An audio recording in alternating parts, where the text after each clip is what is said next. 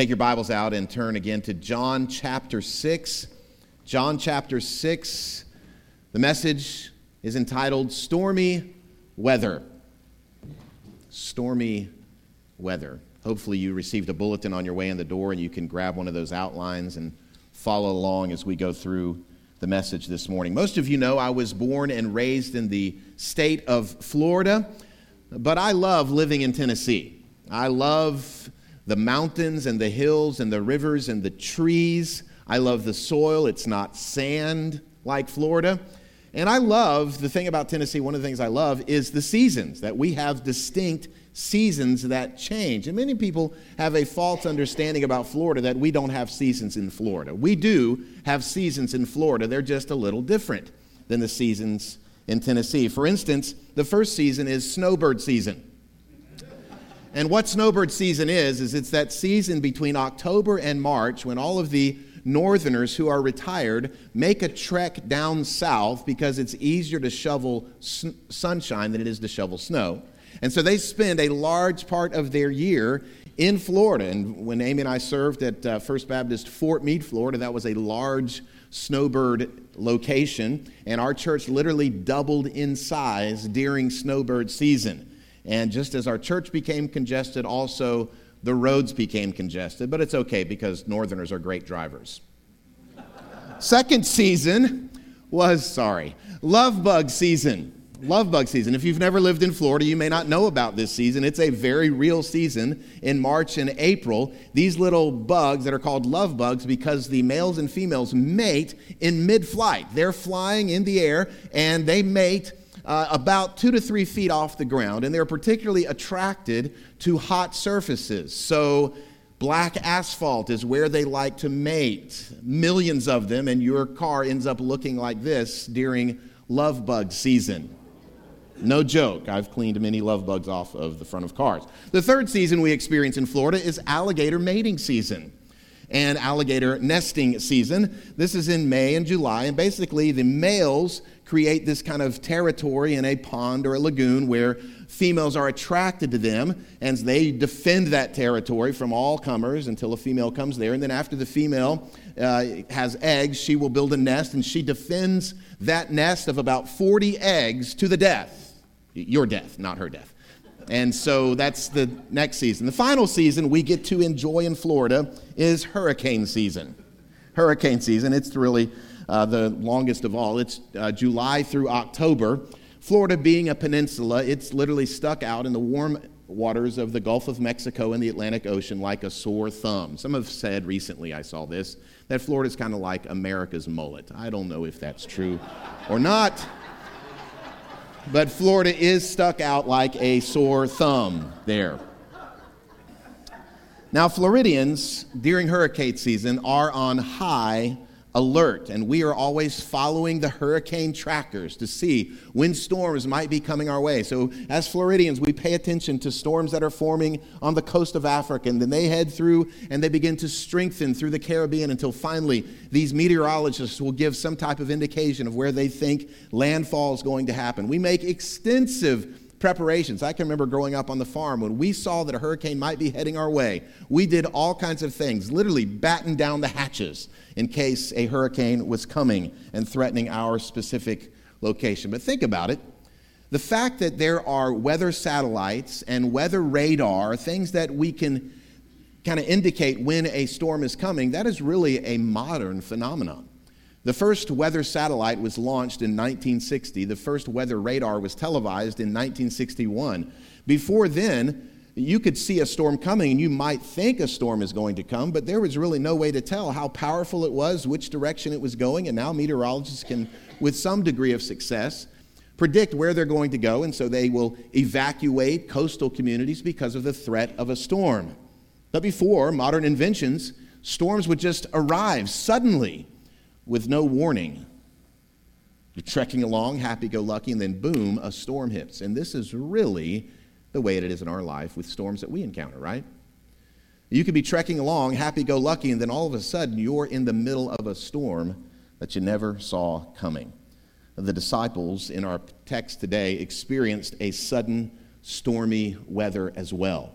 Now, what we're going to focus on particularly is not so much the storm, though it's real, it's treacherous. What we're going to focus on is what is Jesus doing during their storm. And I think we can draw some implications for our lives if we are Christians. What is Jesus doing during our storm? Well, let's look at the focal passage. This is God's inspired, inerrant word. Hear it. Verse 16 of John 6. When evening came, his disciples went down to the sea, got into a boat, and started across the sea to Capernaum. It was now dark, and Jesus had not yet come to them. The sea became rough because a strong wind was blowing. When they had rowed about 3 or 4 miles, they saw Jesus walking on the sea and coming near the boat, and they were frightened. But he said to them, "It is I, do not be afraid." Then they were glad to take him into the boat, and immediately the boat was at the land to which they were going. This is the 5th of the 7 signs, the 7 miracles that John records in his gospel account. If you'll remember, as we've been trekking through this, the first one was Jesus turning the water to wine at the wedding in Cana. And the second one was when Jesus healed the paralytic beside the pool of Siloam. And then he also healed the royal official's son at a distance. Last week we saw the feeding of the 5,000, another miracle. This week, walking on the water, there are 2 remaining miracles. In chapter 9, we'll see where Jesus heals the man who's been blind from birth. And then finally, perhaps the most astounding miracle, Jesus in John 11 raises 4-day dead Lazarus from the grave. Now, the miracle of Jesus walking on the water that we're studying today, it's in 3 of the 4 gospel accounts, Matthew, Mark, and here in John. And we'll actually consider the parallel accounts in our study today to really get the full implications of what this miracle means for our own lives. Now, by way of reminder, the 7 sign miracles of Jesus that John records, and he says there's not enough books in the world to contain all that Jesus said or did, but the 7 he recorded, why did he record them? They are to communicate to us the divine nature of Jesus. Jesus is God, and friends, Jesus is Lord, Lord even over the seas. With all of our modern advancements in technology, one thing we cannot do, one thing that humans are incapable of doing, is changing the weather. We can see the weather, we can somewhat understand the weather, we can prepare for the weather, but we are powerless to stop storms. Hurricanes, I can tell you, making landfall and threatening your community are frightening. Tornadoes coming through a community like came through our community about 10 years ago and bringing swaths of destruction, they're terrifying. But nothing is as terrifying as getting a glimpse of the glory of Jesus. That is a frightening reality, to see not just the storm, but the one who has the power over the storms. And did you know that Jesus' mighty power is still at work today? His mighty power is still functioning. And this morning I want us to see 3 things that Jesus is doing in the midst of the storm. And I believe as we consider them, they will move us to awe and to wonder and to worship. The first one is this. Number 1, he is praying us through our problems. In the midst of the storm, Jesus is praying us through our problems. Think back to what we studied last week, the feeding of the 5,000 men, and I told you it represented a guerrilla force, or insurrection, a revolutionary force that wanted to take Jesus and make him king by force. I believe the last verse of the section we studied last week, verse 15, perceiving then that they, this crowd of 5,000, look at verse 15, that they were about to come and take him by force to make him king, Jesus withdrew again to the mountain by himself. What did Jesus do at the end of our passage last week? He withdrew away from the force that wanted to make him king by himself to the mountain. Now, what do we find Jesus doing when he withdraws away from crowds, when he withdraws away from his disciples, when he goes and he is alone? What do we always find Jesus doing? He's praying. The Son of God, who has had eternal fellowship with the Father, prays. He lifts up prayers to God. In fact, Mark's account of this miracle says specifically this is what Jesus was doing when he withdrew from the crowd. Look at Mark chapter 6, verse 45 and 46. Immediately, he made his disciples get into the boat, so he commanded them to go, and go before him to the other side. And after he had taken leave of them, he went up on the mountain to pray.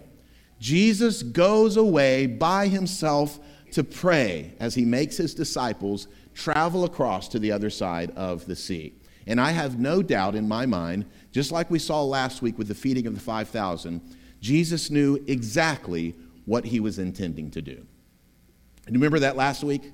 He turns to Philip after this crowd of some 20,000 people is hungry, and he says, Philip, where are we to find bread to feed all these people? And then the little commentary that John gives is this. He said this to test him, for he knew what he intended to do. Jesus sends the disciples into the sea, calm waters, but a storm is coming. He goes to the mountain, but he himself knew what he was intending to do. He knew exactly, and I have a sense that's what's happening in this situation. You can trace this recurrence throughout the gospel accounts, that anytime the disciples are separated from Jesus, when he goes away from them, something bad's going to happen. That's just the way it happens.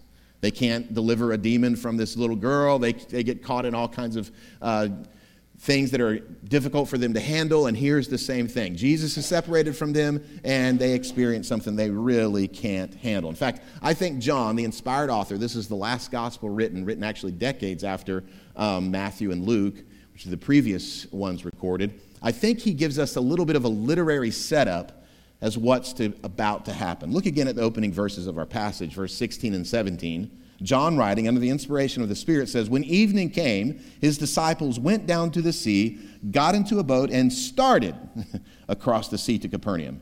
Here's the literary setup. It was now dark, and Jesus had not yet come to them. If you're a Peanuts fan, I mean Charles Schulz comic strip Peanuts, Snoopy was sometimes a novelist, and he always started his novels the same way. It was a dark and stormy night. Snoopy would like this passage. It was a dark and stormy night. And many people, some of you here, you're reluctant to drive in the dark, aren't you? Some of you, the older you get, the less you enjoy or you appreciate or you will attempt to drive in the dark. And just the other day, we were driving on the interstate from Florida, and we encountered this torrential downpour coming down on us. And what do people on the interstate do whenever it starts storming? They park under the overpass, right? They get off on the next exit and wait for the storm to go away. What's the worst is driving at night in a torrential downpour, right? That's horrible. You can't see in front of you. Your vision is blocked. Well, imagine not being on a solid surface, but being on the sea. It's dark. It's storming. It's raining. You can't see the hand in front of your face except for the occasional flash of lightning.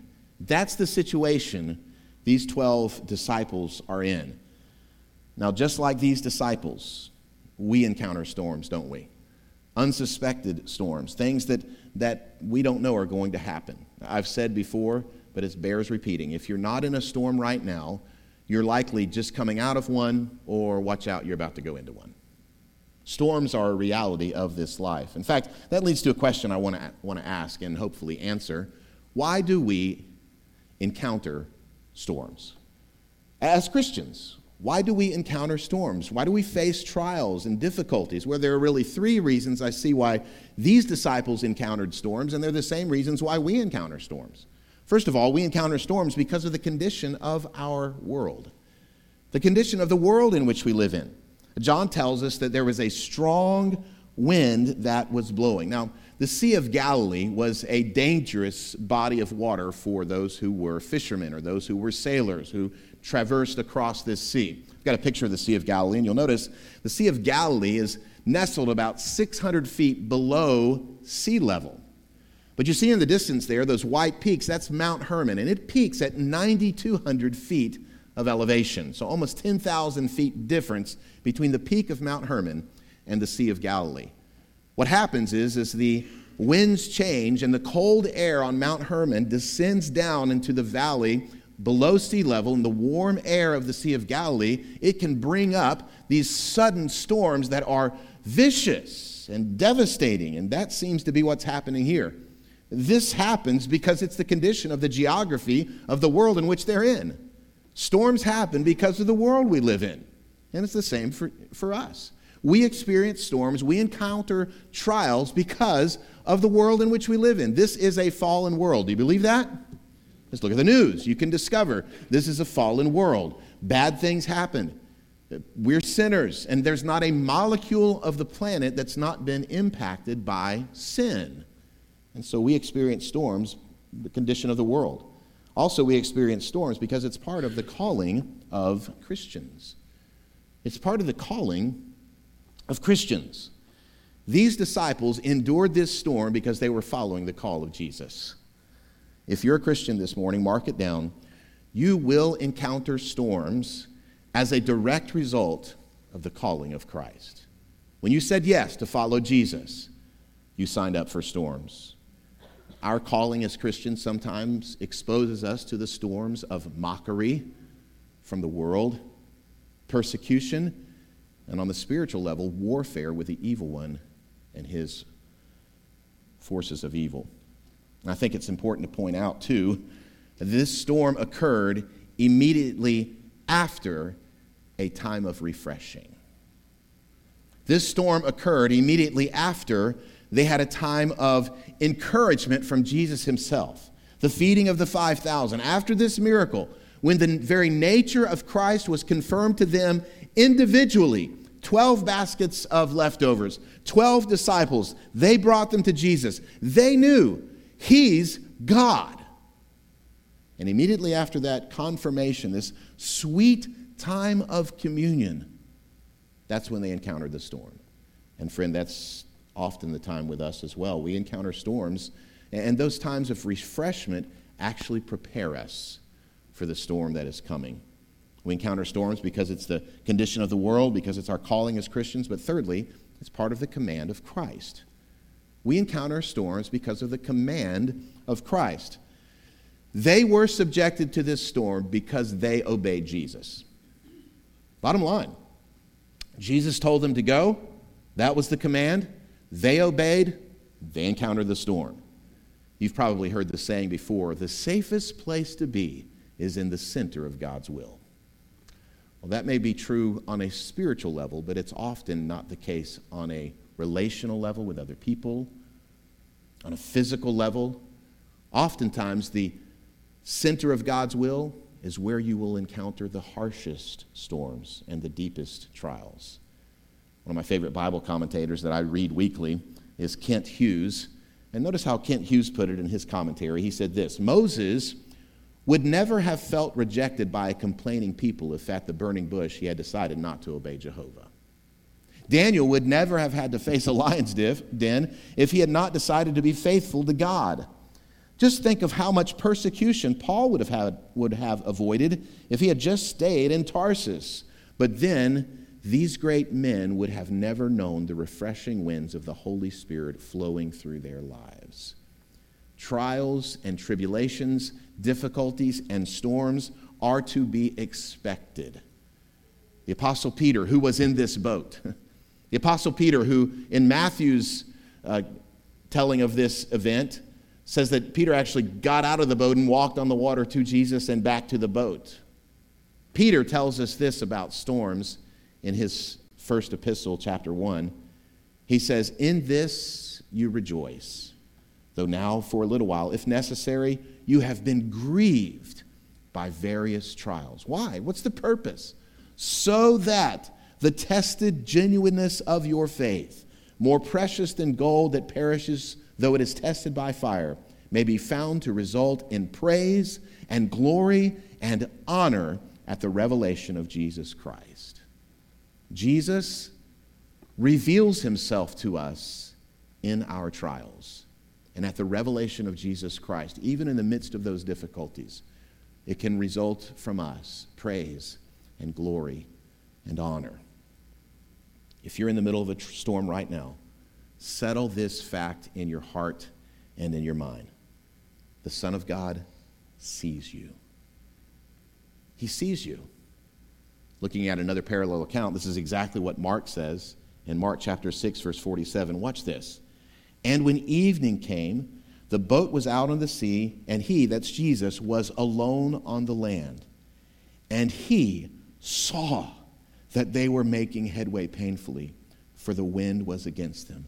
Friends, don't ever think that Jesus doesn't see your struggles. Don't ever think that he's not watching you in the middle of the storm. And what was he doing on that mountain? He was not just watching them, he was praying for them. I wonder, what was he praying? How was he praying for them in the middle of the storm? Do you remember how Jesus prayed for Peter just before he entered the storm of temptation to betray the Lord? Look again at how he prayed. Jesus praying, or tells Peter he's praying, Luke 22, Simon, Simon, behold, Satan demanded to have you, that he might sift you like wheat. But I have prayed for you, that your faith may not fail. How comforting is it that even in the middle of a storm, even a storm of temptation, Jesus is praying, may their faith not fail. Perhaps he prayed something like we will find recorded in John 17, the high priestly prayer in the upper room with his disciples gathered. He says he prayed for them multiple things. He prayed, Father, may their joy be full. Just as you sent me into the world, so I'm sending them into the world. Or just as you and I, Father, are one, make them one. Friends, in the middle of a storm, in the middle of a trial, it's real easy to get angry with the people who are closest to us. Let them be one, even as we are one. Jesus is praying for us, interceding for us in the midst of our trials. In fact, the New Testament over and over confirms this fact. Here's a couple passages back to back. Romans 8:34 says this, who is to condemn? Christ Jesus is the one who died, more than that, who was raised, who is at the right hand of God, who indeed is, present tense, interceding for us. Hebrews 7 says this, consequently, he's able to save to the uttermost those who draw near to God through him, since he always lives to make intercession for them. Friends, you can face stormy weather knowing that Jesus is praying us through our problems. Here's a second thing we see that Jesus is doing in this storm. Number two, he is proclaiming to us his peace. He's proclaiming to us his peace. Now, on this boat, we know there were at least 4 professional fishermen. John and James, brothers, and the other set of brothers, Peter and Andrew. There could have been more fishermen. We don't know the occupations of all 12 disciples. They had encountered, no doubt, many storms on this very body of water. And look at verse 19. John recalls what happened next. When they had rowed about 3 or 4 miles, they saw Jesus walking on the sea and coming near the boat, and they were frightened. What were they afraid of? Were they afraid of the storm? Well, perhaps there was some fear there, but that's not what the text said. Again, these are experienced sailors. They've been in storms before. They know if they keep rowing, eventually they may get through it. Their hearts were not fearful from the raging storm. Their hearts were frightened when they saw Jesus walking on the water. They got a glimpse of his glory. They were able to see his majesty and his power, and this struck fear in their hearts. Why? Because people can't walk on water. That's impossible. You might be able to barefoot ski on the Tennessee River, but you can't step off a pier and walk on the water. People can't do that. Now, there is a species that can. Did you know that? In South America, there's a species called the Jesus lizard. It's true. You might see it on Animal Planet sometimes. And the Jesus lizard has, its hind feet are webbed. And whenever it's chasing an insect or it's being chased by a predator, it's been observed in the wild scampering on the top of water. Now, if you ever see this on Animal Planet or some other type program, they will show it in very slow motion because then it looks like he's walking on water. The truth of the matter is they can only do this for about 10 feet. And then they sink to the bottom just like the rest of us. But they're very good swimmers too. But 10 feet, that's further than you and I can do, right? But it's still not walking across a stormy sea. Only Jesus can do that. This is unprecedented. And again, it strikes fear in them. Now, in my sanctified imagination, I can conceive of how it may have gone down. Again, it's pitch black. They can't see anything. They can't see the hand in front of their face except for the occasional lightning strike. And then maybe Peter was the first one to catch a glimpse of something in the distance. Lightning flashes, and he sees. He thinks it's something. He goes, "Did you guys see that? It looked like somebody was walking on the water." You mean swimming in the water? Dog paddling in the water? No, walking in the water. I like to think maybe Thomas said, "You're full of it. There ain't no way." And lightning flashes again. And they all see it. "Did you see that? Tell me you saw it, Thomas." "I saw it." "What was that?" "I don't know. Maybe it was a ghost." Lightning flashes again. And the text says they saw Jesus walking on the sea, coming near the boat. It is a miracle, to be sure. But friends, listen. It is no less of a miracle than when Jesus walks on your storm and comes to you. You know why? Because let's be honest with ourselves. Most of the storms we encounter are self-induced. Most of the trials we go through are a consequence of our own decisions. And Jesus walks over our sin. He tramples underfoot our enemies. And he walks on the storm to come to us. How did Jesus conquer our sin? How did Jesus conquer our failures and our flaws? Through his death on the cross. By taking in our place the punishment for our sin. How did he provide victory through our trials? Through his resurrection from the dead on the third day to give new life. To give new life. And this point bears repeating over and over again. Because it's the prevailing worldview of the world in which we live. The way to get through storms is just keep rowing. In fact, the religious systems of the world, and even variant spin-offs of biblical Christianity, they would have this idea, and they would sell this bill of goods, that, God's given you a little boat, and he's given you a paddle, and if you paddle real hard, if you row real hard, you'll eventually make it to the other side. You'll eventually get to the shore, but here's where Christianity, biblical Christianity, differs. No, you're going to sink and you're going to die. The only way to get to the other shore is if Jesus takes you there. The psalmist put it like this in Psalm 77. When the waters saw you, O God, when the waters saw you, they were afraid. Indeed, the deep trembled. Your way was through the sea, your path through the great waters, yet your footprints were unseen. Let me ask you a question. How do you respond to Jesus' coming in the middle of your storm?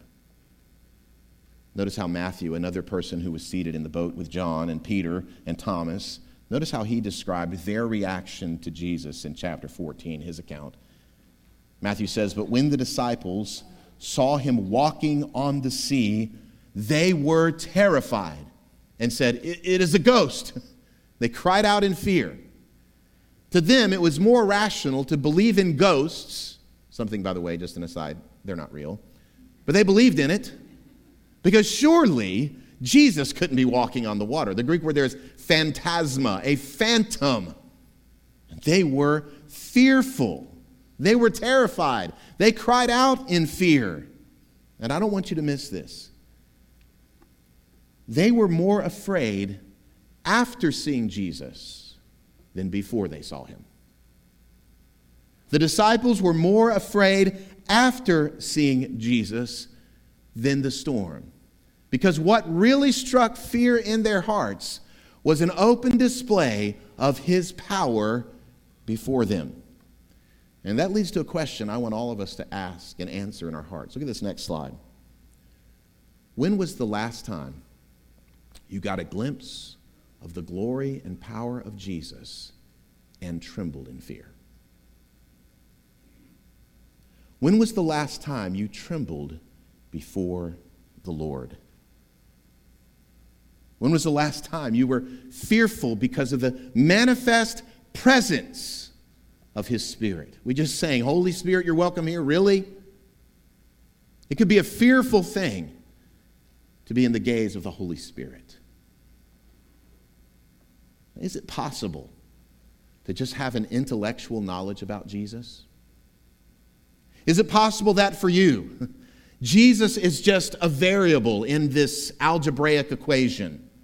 That you put Jesus into the equation and everything works out. And that's your Savior. He's just going to make everything work out. Jesus is Lord. And there ought to have been a time in your life when you trembled before His manifest presence and power.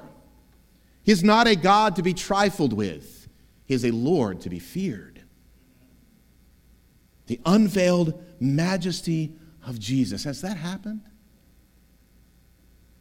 Maybe it was a time of private prayer. You sensed His presence and you trembled. Maybe even this morning through the singing of a song, you were aware of Him and you trembled. Or most poignantly, in the Word, you got a glimpse of His glory in the Scripture and you trembled. Friends, Jesus is so much more than a really nice guy who does neat tricks. And what did Jesus do in their state of trembling terror? He spoke His word to them. He spoke His word to them. He identified Himself. He spoke peace to them. Look again at verse 20. What did He say? He said, "It is I. Do not be afraid." It is I. Do not be afraid. He comes to us in the midst of our fears, in the center of the storm, and He says, I'm here. I'm with you. I find this to be something like what parents do whenever children experience these night terrors or a disturbing dream. You ever had that before with your children? Mommy, I had a scary dream. Now, I'm talking about the non-manipulative children. Manipulative children use it to get out of bed and come hang with you. But the non-manipulative children, when they have a genuine, scary dream, they'll come into your room and they'll cry out. And the moms will say, "It's okay, honey. Come here. I'm here." And the dads will say, "It's okay, honey. Mom's right there." Jesus says, "It's okay. I'm here." In the text, the translation is, "It is I." 2 words in the Greek, ego, eimi. And that's a simple enough and clear translation of ego, eimi. But those 2 Greek words, ego, eimi, also are the exact 2 Greek words that translate from Exodus 3:14. When Moses is standing before the burning bush, and he asks the voice to identify himself, "Who should I say sent me?" And the Greek translation of "I am who I am" is ego, eimi. Ego, eimi. It is I. I am.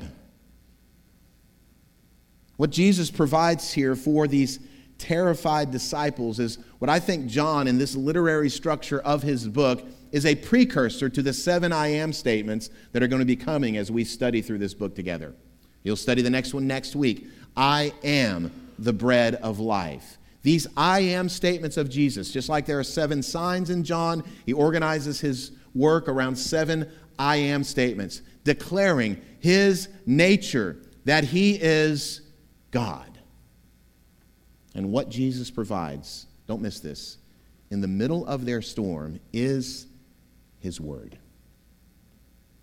Friend, if you are in a storm, you should run to his word. You should run to the Scripture. When we go through storms today, it is the calming influence of the Word, of the Bible, and not just the text on the page, but the Bible, the Word, reveals to us who God is, reveals to us who Jesus is. It's by turning to our Bibles that our minds are comforted. We grow more and more familiar with the voice of Jesus. So what is Jesus doing in the middle of the storm? He's praying for us through our problems. He's proclaiming his peace to us through his word. Here's the third thing. Number 3, he is powering us by his presence. He's powering us by his presence. Look again at verse 21. Then they were glad to take him into that boat, and immediately the boat was at the land to which they were going. There are several miracles in this event. The most obvious one is Jesus walking on top of the water. The others that both Matthew and Mark record for us is that immediately the storm ended at the presence of Jesus. But I think this is the third miracle. Immediately, the boat was at the land to which they were going. Now, how did he do that? Did Jesus teleport the boat and all the inhabitants to the shore? Maybe. Did Jesus turn the headwind into a tailwind and push him to the shore? Maybe. Whatever that happened, the Bible says immediately they were at the land. Here's the point. The presence of Jesus also brings the power of Jesus. The presence of Jesus also brings the power of Jesus. It was his power that calmed the storm, and it was his power that brought them to the other side of the lake. And here's the application for us. God has called each of us to his work, to his ministry, to his service. The only way you will have power to do what Christ has called you to do is to know his presence. We'll just be rowing and rowing and rowing. If this church functions in the power of the flesh, we will accomplish nothing of eternal significance. But if we surrender to Jesus, we invite him into our boat. His presence brings peace, but his presence will also bring power.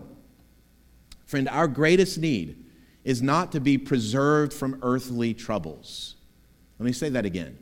Our greatest need is not to be preserved from earthly troubles.